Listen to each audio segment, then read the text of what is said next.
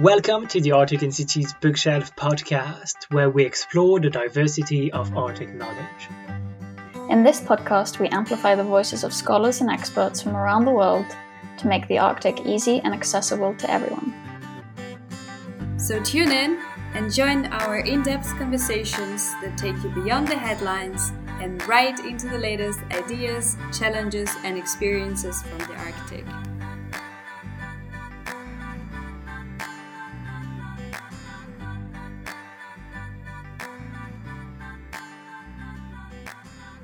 Hello everyone and welcome to the Arctic Institute's Bookshelf podcast. I am Romain Chiffard and I'm your host today. With us on the podcast today we have the privilege to have Dr. Paola Catapano. Paola has worked at CERN, the European Organization for Nuclear Research in Geneva, for the past 25 years, where she currently leads the CERN audiovisual production section. Paola is also a science journalist, an Arctic and Antarctic reporter, and Polar Quest expedition manager. She has extensive first-hand experience with producing engaging communication products, conveying complex scientific contents, from particle physics to cosmology to environmental sciences to a range of diverse audiences. She has hosted, written and produced a wide range of video products, from short clips to live events, animations, entire TV program and science documentaries, some of which were even awarded international prizes. Paola's passion is to disseminate science to the widest possible audience, and she's here on the podcast today to talk about her latest project called Polar Quest 2021, sponsored by Blanks, a scientific expedition to Svalbard that took place earlier this summer. Blanks is also sponsoring this special episode of the Arctic Institute's Bookshelf podcast, and here is a few words from them. The Arctic Institute Bookshelf podcast is proudly brought to you by our sponsor, Blanks, the industry leader in non-abrasive whitening toothpaste using 100% natural Arctic lichens. It all started 30 years ago when Italian scientists visited a small town in Iceland where locals used lichen to clean their teeth. Lichens are plant organisms with natural antibacterial properties that can help fight plaque and power bright and healthy smiles. Blanks wants to protect the territories it comes from. To celebrate their 30th anniversary, Blanks has launched the Save the Arctic White campaign and is partnering with the Arctic Institute and Polar Quest to research and communicate about the Arctic's most pressing challenges, ice melt and pollution. Learn more by visiting blanks.com and click on Save the Arctic White. Paola, welcome to the Arctic Institute's Bookshelf podcast. Thank you, Roman. I'm glad to be here. All right, so let's start from the beginning. So you're the project leader of an expedition to Svalbard called Polar Quest. And I was just wondering, why did you become interested in the Arctic in the first place? Yes, as a science journalist, obviously you cannot ignore the crucial role of the poles, Arctic and Antarctica. Also, I'm a person who likes the outdoor a lot. And with my job at CERN, I don't have much opportunity to be outdoor. I communicate about a particle accelerator that is buried 100 meters below ground and is 27 kilometers long. And I communicate with passion about physics and cosmology, but I miss the outdoors. So I took the opportunity of a moment when I had a saved leave to apply to be the accompanying journalist to the Italian expedition to Antarctica in 2006.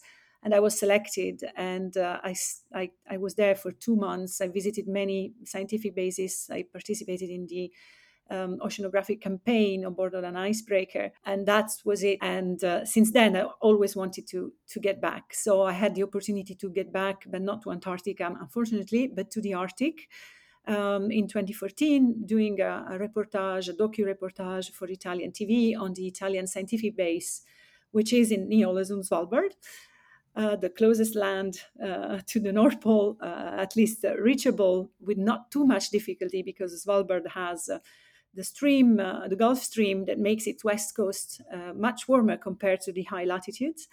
And once I got there, I thought much more as people who communicate science to the public, to make them aware of the fragility and the importance of the polar regions.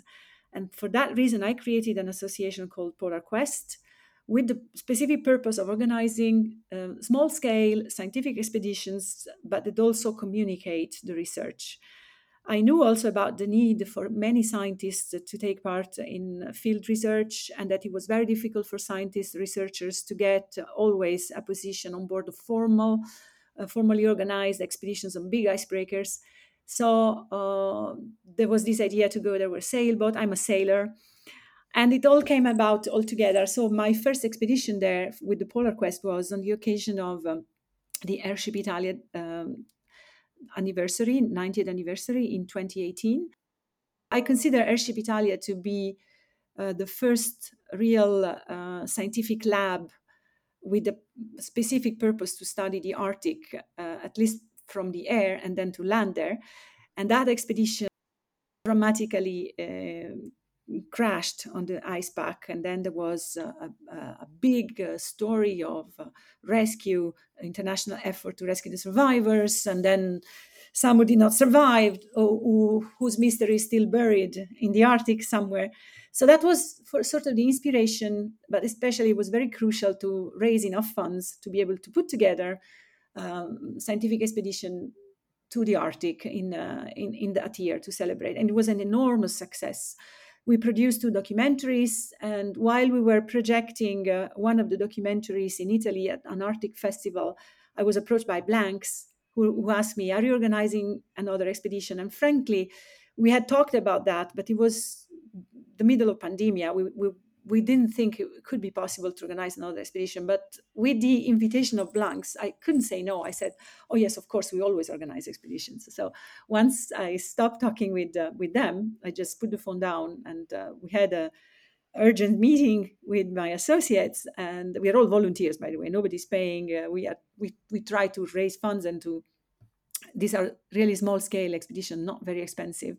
And we put together another expedition to Svalbard again this year, also with the aim of going back to the areas where the airship crashed, which we reached in 2018. But at the time, we didn't have a good enough instrument to look for the wreck. This time we had a good enough instrument, but there was too much ice in the area and we couldn't reach it. But this is the Arctic. It's still adventure. It's still somewhere where you plan to go. You create an itinerary, but you know from the beginning that you have to adjust and optimize day by day. That's a place where nature is master. Nature decides, and you just have to obey to nature. And that's also part of the beauty and the attraction to those regions that I feel very strongly. Could you talk a bit more about Polar Quest 2021 and the aim of the expedition to Svalbard? Because I saw that you had many ongoing projects with this expedition. So sampling, mapping. Could you talk to a tiny bit more about this as well, please? Sure. So we had the 4 main scientific projects. The heaviest one to carry out, actually, the most difficult, and which we fully succeeded to carry out, was the environmental DNA. So we had 2 scientists on board, a senior and a junior, who were off to collect samples from the water, seawater, at different depth and in specific context. In particular, we were looking for a fjord in an uninhabited area with a glacier terminating into the sea. So Svalbard is full of those. Uninhabited it is, just beyond the 79 parallel. There's nobody, not even a small community living there. And in particular, after two years of confinement, it's more uninhabited than usual. Even tourists and other expeditions are not there. So we went for this. We identified three potential candidates as fjords. As I said, you can never bet on where you could reach. And we were lucky enough to reach the most difficult one to reach, with Lady Franklin Fjord. It is an area that is completely uncharted. So you cannot go there with a traditional ship. And our sailboat was perfect. We used Best Explorer. It's a glorious sailboat with 2 big nautical records. It's one of the 2 in the world that managed to circumnavigate the Arctic from the north West Passage and the Northeast Passage. It did both at different seasons, but it did both sail. And it has the particularity that it doesn't have a big draft. It has just 1.5 meter draft. It has a mobile keel, which is essential to go into Lady Franklin, because Lady Franklin expected simulated depth measurements tell you that there are lots of shallows, but we measured the unexpected. We measured as shallow as 3 meter deep, and it's very close to another area that, like maybe 5 meters before reaching this shallow, you have 30 meter under your boat, and then all of a sudden you have 4 meter, 3 meter. So we could go as close as possible to the glacier, 300 meters from it. The glacier was breaking off continuously. Luckily, we had a good 3 days of good weather, because that was rare. This year, the Arctic was really in its worst situation in the summer. At least in 2018, we had much better weather.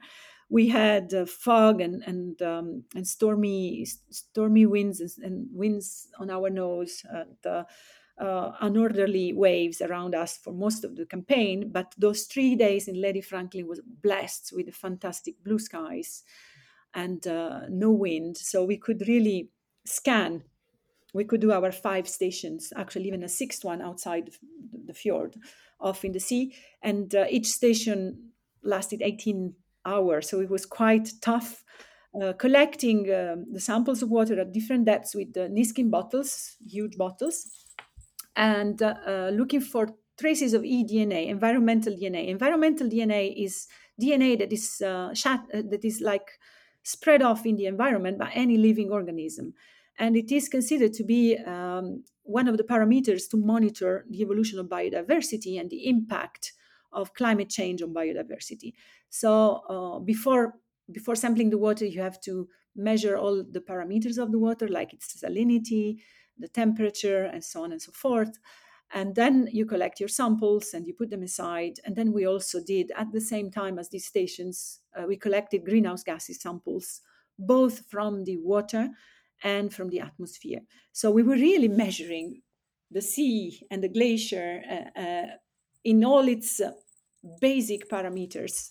The analysis is the subject of a master's thesis that is being carried out by the student who was on board with us at ETHZ, the Polytechnical School of Zurich, who, in collaboration with Geneva University, developed a new tracer to analyze environmental DNA. So the DNA of species that live in the sea or go through the sea without having an impact on the species. Usually, if you want to study DNA of a species, you have to take their blood, or you have to take, if it's a microorganism, the microorganism, and bring it home and look at it under your microscope and analyze. In this case, it's completely non-invasive and is extremely efficient, because you could even carry out the analysis on board, because they have a portable analysis system, which couldn't have because it was taken by another expedition. But our samples are now traveling from Svalbard to Zurich, and they will be analyzed. And I expect that already by 3 months' time, we could see the first results.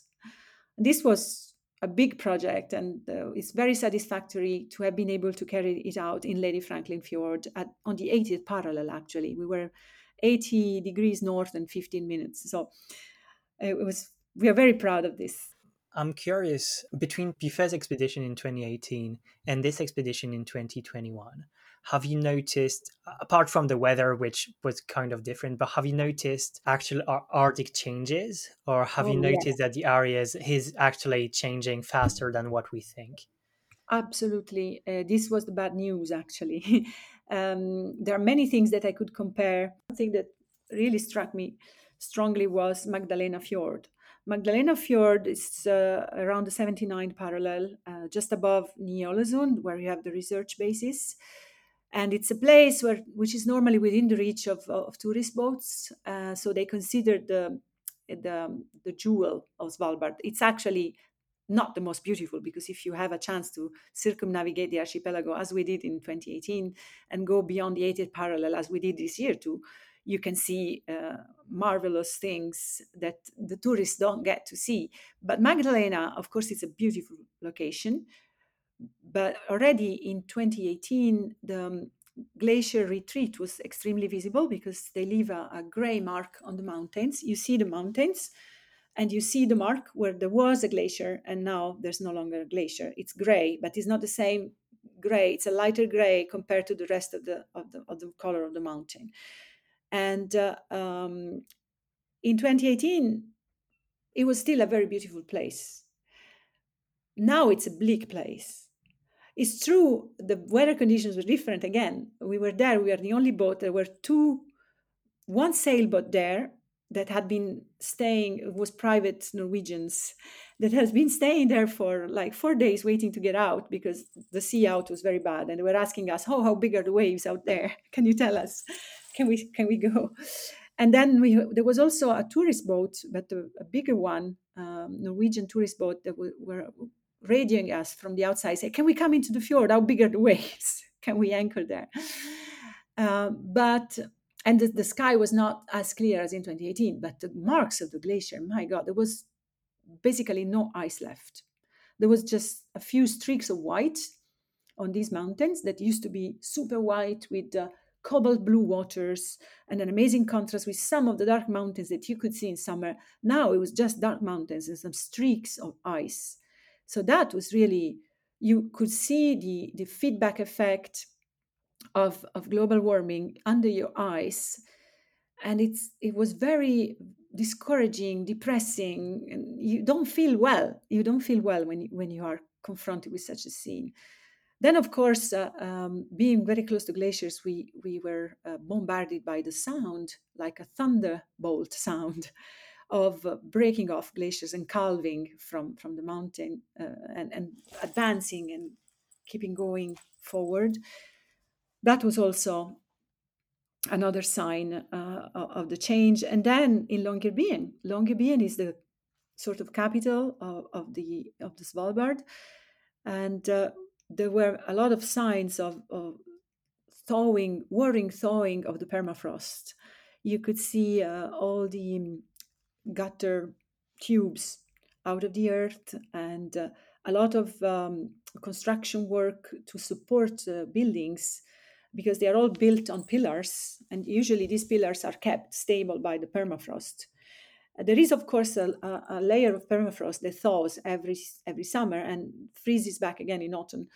But this time, the permafrost that thaws is every year deeper and deeper and deeper and deeper surface. So all the buildings in Longyearbyen were undergoing support work, and some of the buildings had to be evacuated because they were basically not inhabitable anymore because of this layer of permafrost thawing much more than it should be, much more than it has for years and years, for decades.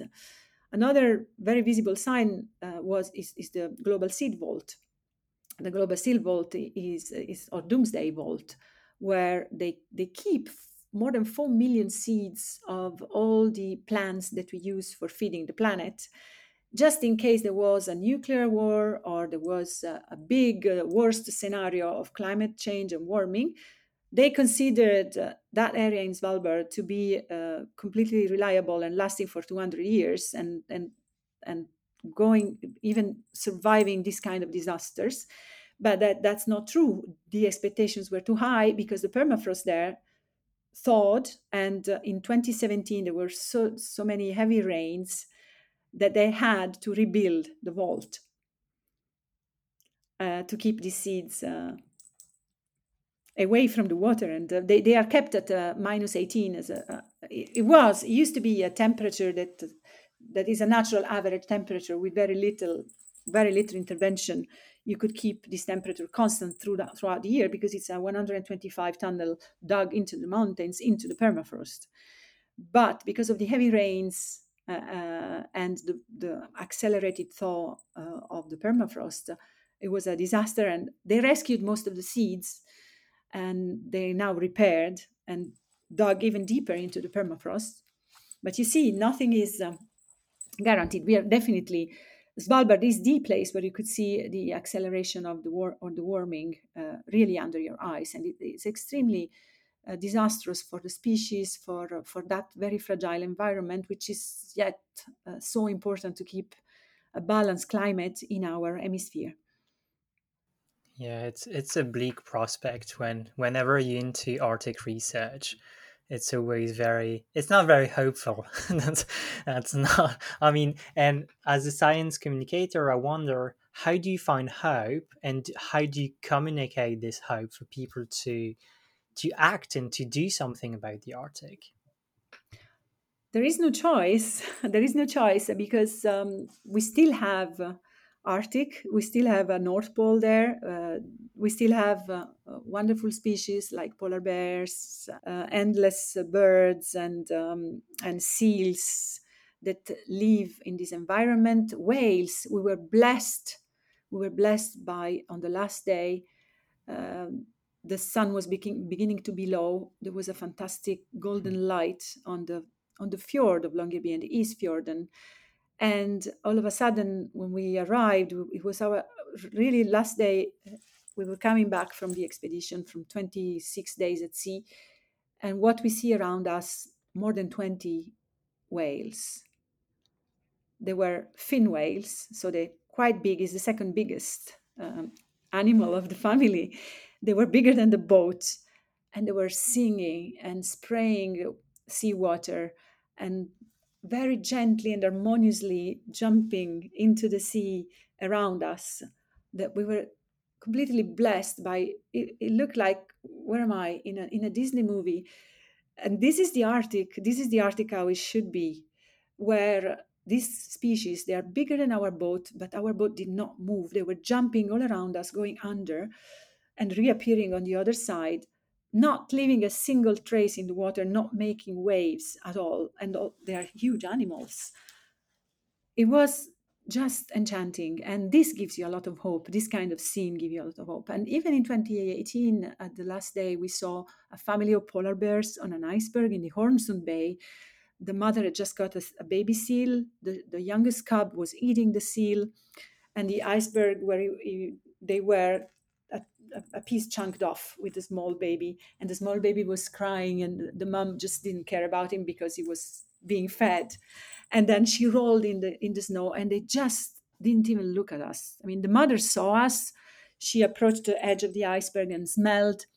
We were 15 meters on our sailboat. We didn't feel threatened, in spite of this polar bear training and the weapon training that you have to have before you leave an expedition.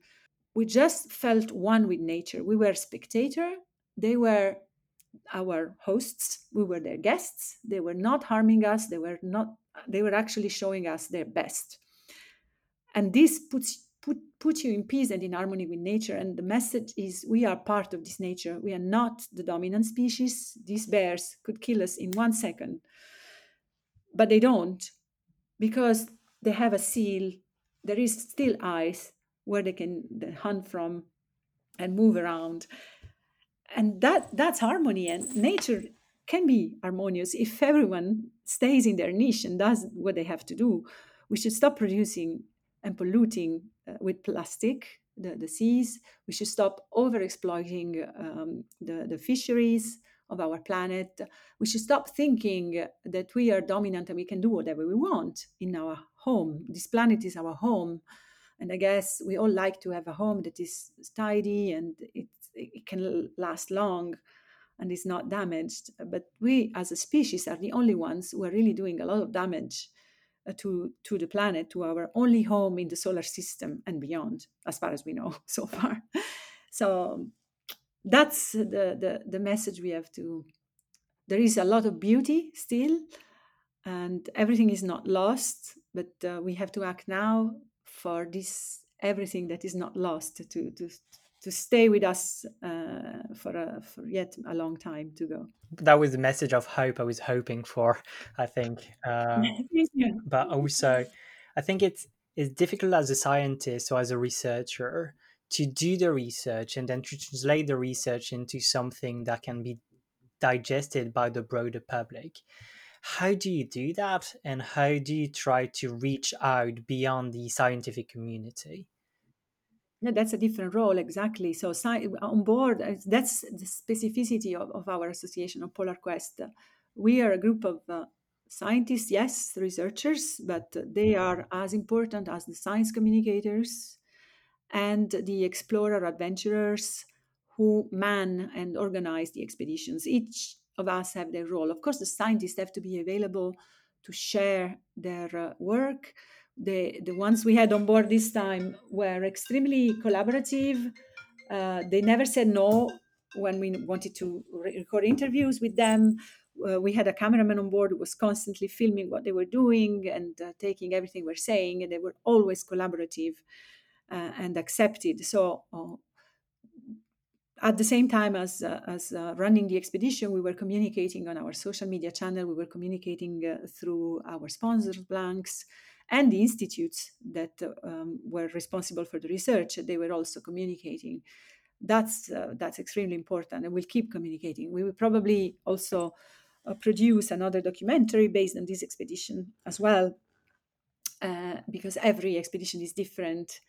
And every time you go to the Arctic, you always find something that you had not seen the time before, and it is so extraordinary that you want to share with everyone. So it's super important to go in parallel and trust the communications to communication specialists as well. So I saw that you had, as you said, a filmmaker on board, that you had a very large crew on the ship. What it's like to travel to the Arctic with such a large crew? It was a tiny vessel and a tiny crew compared to the traditional ways of doing research in polar regions. We had a 51 feet sailboat that has been built especially to sail in polar waters because it has a steel hull that can resist some thin ice, not big icebergs. Those would be threatening for it.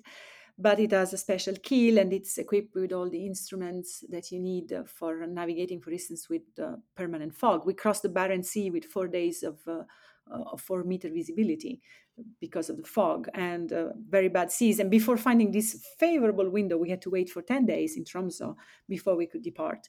10 people on board, plus the scientific equipment, plus all the provisions, because when you sail in Svalbard, you have to be completely autonomous in terms of anything you need, from the food to the water to the energy, because there is nowhere where you can resupply the ship. So we were very full, and but one could imagine there might be tensions because of lack of space, or because we have to ration the water. We cannot have a shower. We really have to go slowly with everything. Also with heating. This boat was heated, and the Nanook boat we had in 2018 was not, but it was built passively, so it had a very big surface to keep the warmth inside. But there is a sort of fight for the resources and so on. But what helps is that you are alone, and you know that anything outside the boat is hostile environment where survival is not guaranteed. On the contrary, where we are in constant dangers of death, because if you fall in the water, it's -2, and you become immediately in hypothermia. You get hypothermia immediately, so you cannot move and you drown. Or if you don't drown, in any case, you have like maximum 50 minutes to survive, and you better not fall. That's the thing to avoid. And the boat is the only anchor of life that you have. Is your nest, is the place where you can live and you can function normally as a human being in an Arctic environment. So very, very quickly become adjusted to sharing the space. And also the people you are with are the only people you will see for days and days.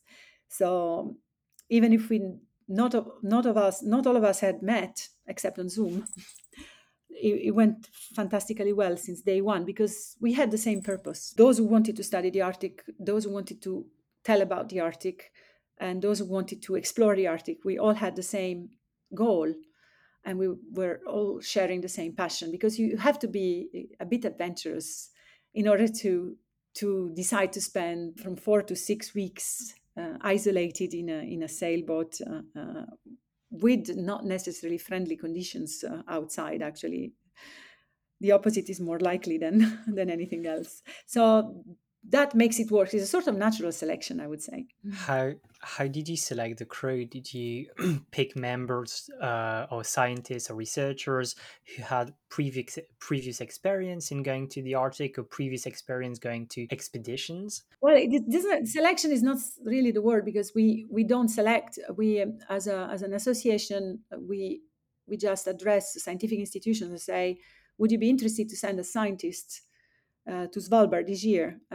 We are going from this period to this period. This is a sailboat. We can do research, and they select the scientific institutes select the scientists. And of course, the senior scientist, she had taken part in many campaigns in Antarctica, but she had never been to Svalbard. And the junior scientist, he was an undergraduate who learned just like 2 weeks before departure that but he's an environmental science student. So by definition, he had joy to go there. And the other scientists, they came with the instruments they needed. We needed an expert in sonar in order to do the bathymetry, and the sonar company have collaborators. He came from the University of Gdańsk in Poland, so we had never seen him before, only on Zoom. The Swiss scientists I met because we are based in Switzerland, so we met them. But the Polish scientists we didn't know.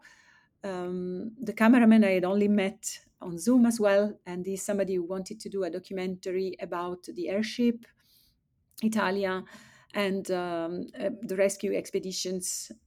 So he learned that we were going to those areas. I told him there is no guarantee that we reach the area, so if you want to come, I'll give you the place on board in exchange for the images. And he came.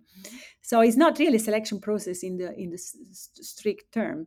And then a member of our association is the scientific coordinator. He's a geographer, an expert in the history of the airship, and he is an expert also in drone mapping in 3D. So he came with his drone and to map the uncharted coast and islands that he said, wherever we go beyond the 80s, everything is uncharted. So anywhere we go, it's fine for me. And so that made the crew. And then I had, of course, my two associates, Mike and Kevin, who make the expedition happen. Kevin supports the scientists with the field activity, and Mike organizes the whole logistics of the whole expedition, in addition to being a drone pilot himself. So he also worked for the 3D mapping. He did some flights over Hansoya, which is an island around the 80th, much beyond the 80th, between the 80th and the 81st parallel, that had never been mapped. Only satellite, very approximate maps exist, and we mapped it in 3D. I never encountered a problem in any of the expeditions I took part in the ones that we organized, but also the ones that were in which I was a guest journalist. People who go there are all like-minded, and they cannot understand why one shouldn't go there, and you cannot say no. But sometimes when we show our films or present our activities to a big public, you have two kind of responses, 50-50. Some say, oh, I would die to go there with you. And some say, I would never put my foot on a boat like that, in a place like that. I would be too afraid, too cold, too uncomfortable. It's true that sometimes you suffer a bit of the uncomfort of the sea and so on, but then it's quickly forgotten. And what you bring home is just this fascination for the Arctic and this need to share with everyone. Please, let's keep it as it is, because it's so crucial for the rest of the planet. I've heard this feeling, so I've never been, but I've heard this feeling is even bigger when you go to the Antarctic, where actually you take a lot of pictures and you just like, oh yeah, wow, Antarctica is amazing. Did you have that feeling with Antarctica as well? Antarctica was like going to a different planet. Antarctica makes you change in your daily reaction to where you are. As soon as you get away from the coast, you are in a continent. I was flying over from Baia Terranova, which is the Ross Sea, from the coastal Italian base, to Concordia, which is in the middle of the plateau. And you fly for hours and hours and hours, and there is just white. And the enormous glacier that from the plane already look enormous. But I go often to the Alps. I go on excursions around glaciers in the Alps, but it's tiny. These are whole countries size glaciers, and there is no living being, and there hasn't been for millions of years. And that's even more hostile than Antarctica, than the Arctic, because you in Concordia, for instance, in summer you have minus 55. So it is a different planet. You have and my reaction was I feel much more alive than here, because you need all your senses alive to survive there, and you cannot afford any distraction. So the feeling I still keep from Antarctica that I never felt anywhere else is I am totally there, alive with all the senses, not just to absorb this unique environment, but also just to keep surviving, to be careful. And it's somehow a thrill, it's somehow excitement, but it's really different. I guess is the feeling if you discover a new planet, you open your spacecraft and get off and put your foot for the first time on another planet. I guess it's the same feeling, Antarctica. It's totally different. The Arctic has a history. There's lots of animals, fantastic, all around you. Some are even accustomed. They're not afraid. There was a seal that was following us very closely. We were on land and it was approaching. We saw polar bears. In Antarctica, it's not the case. Of course, on the coast and during the oceanographic campaign, yes, you see a lot of animals. And I've been stranded for 2 hours in the middle of a Adelie penguin colony. There were like a million of them. And birds trying to catch their puppies. So but that's the coast. When you go a bit inside, it's thrilling and scary at the same time. I was there as a selected guest journalist to document the 26th Italian-French scientific expedition to Antarctica.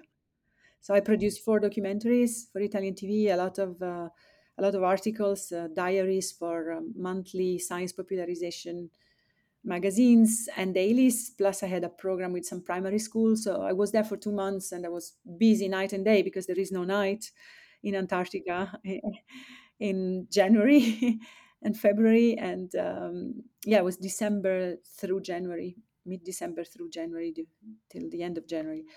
So I was super busy. I was basically never sleeping. But it's an unforgettable experience. The Arctic is easier because we live in the northern hemisphere and it's not that distant from inhabited land, but it still is distant because Tromsø is on the polar circle and you still have to sail for 4 days before you get to Svalbard. But Antarctica is a different planet. If I can just go back to Polar Quest 2021, you talked about drone mapping and that some of your colleagues were mapping or using drones to map places. But I also saw on the website that you try to monitor the presence of macroplastic pollution using drone mapping.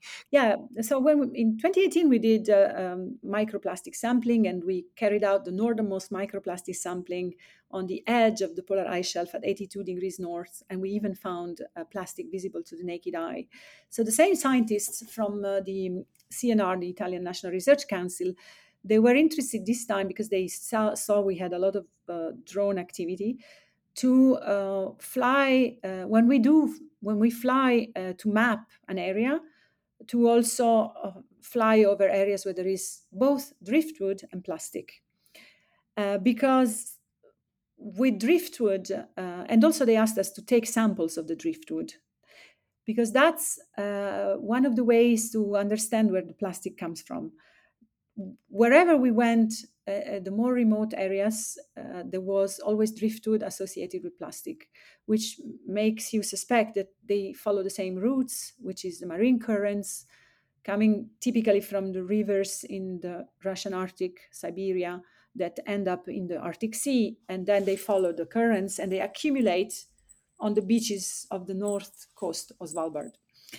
And so to prove that hypothesis, studying them with drones would also give you the opportunity, applying artificial intelligence on the photo, on the orthophotos that you do from above, you can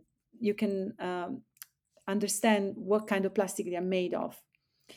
And so you can easily get to the origin of this plastic. Also, we were taking photos of the objects, and we actually collected some of the objects because they were so macroscopically the result of our pollution that we couldn't help not collecting them and bring them home. One object in particular was a fuel tank with a text in Italian reading "Non disperdere nell'ambiente," do not disperse in the environment.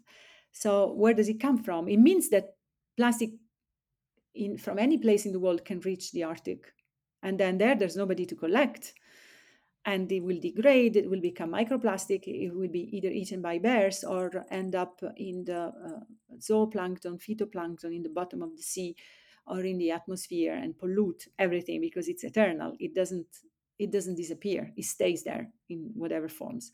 We also found a beach toy, a couple of beach toys, and then lots more of plastic. So we collected the driftwood.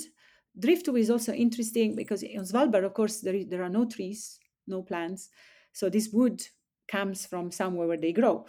And so we by looking at the rings in the tree trunks, you can also date it and see since when it's landed there, it has arrived there, how old it is.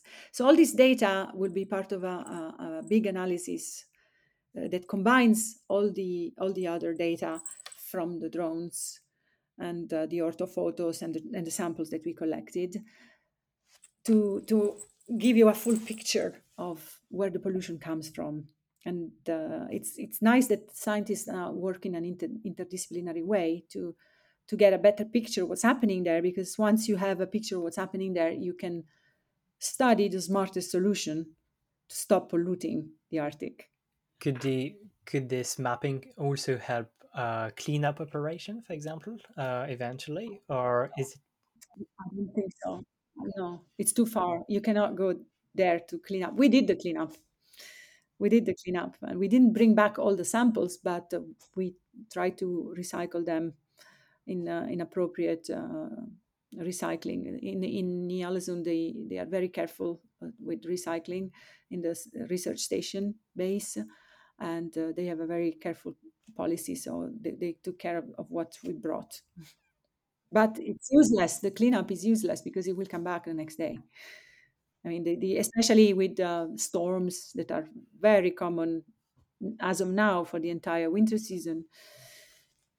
You can clean up as much as you want, but it will come back.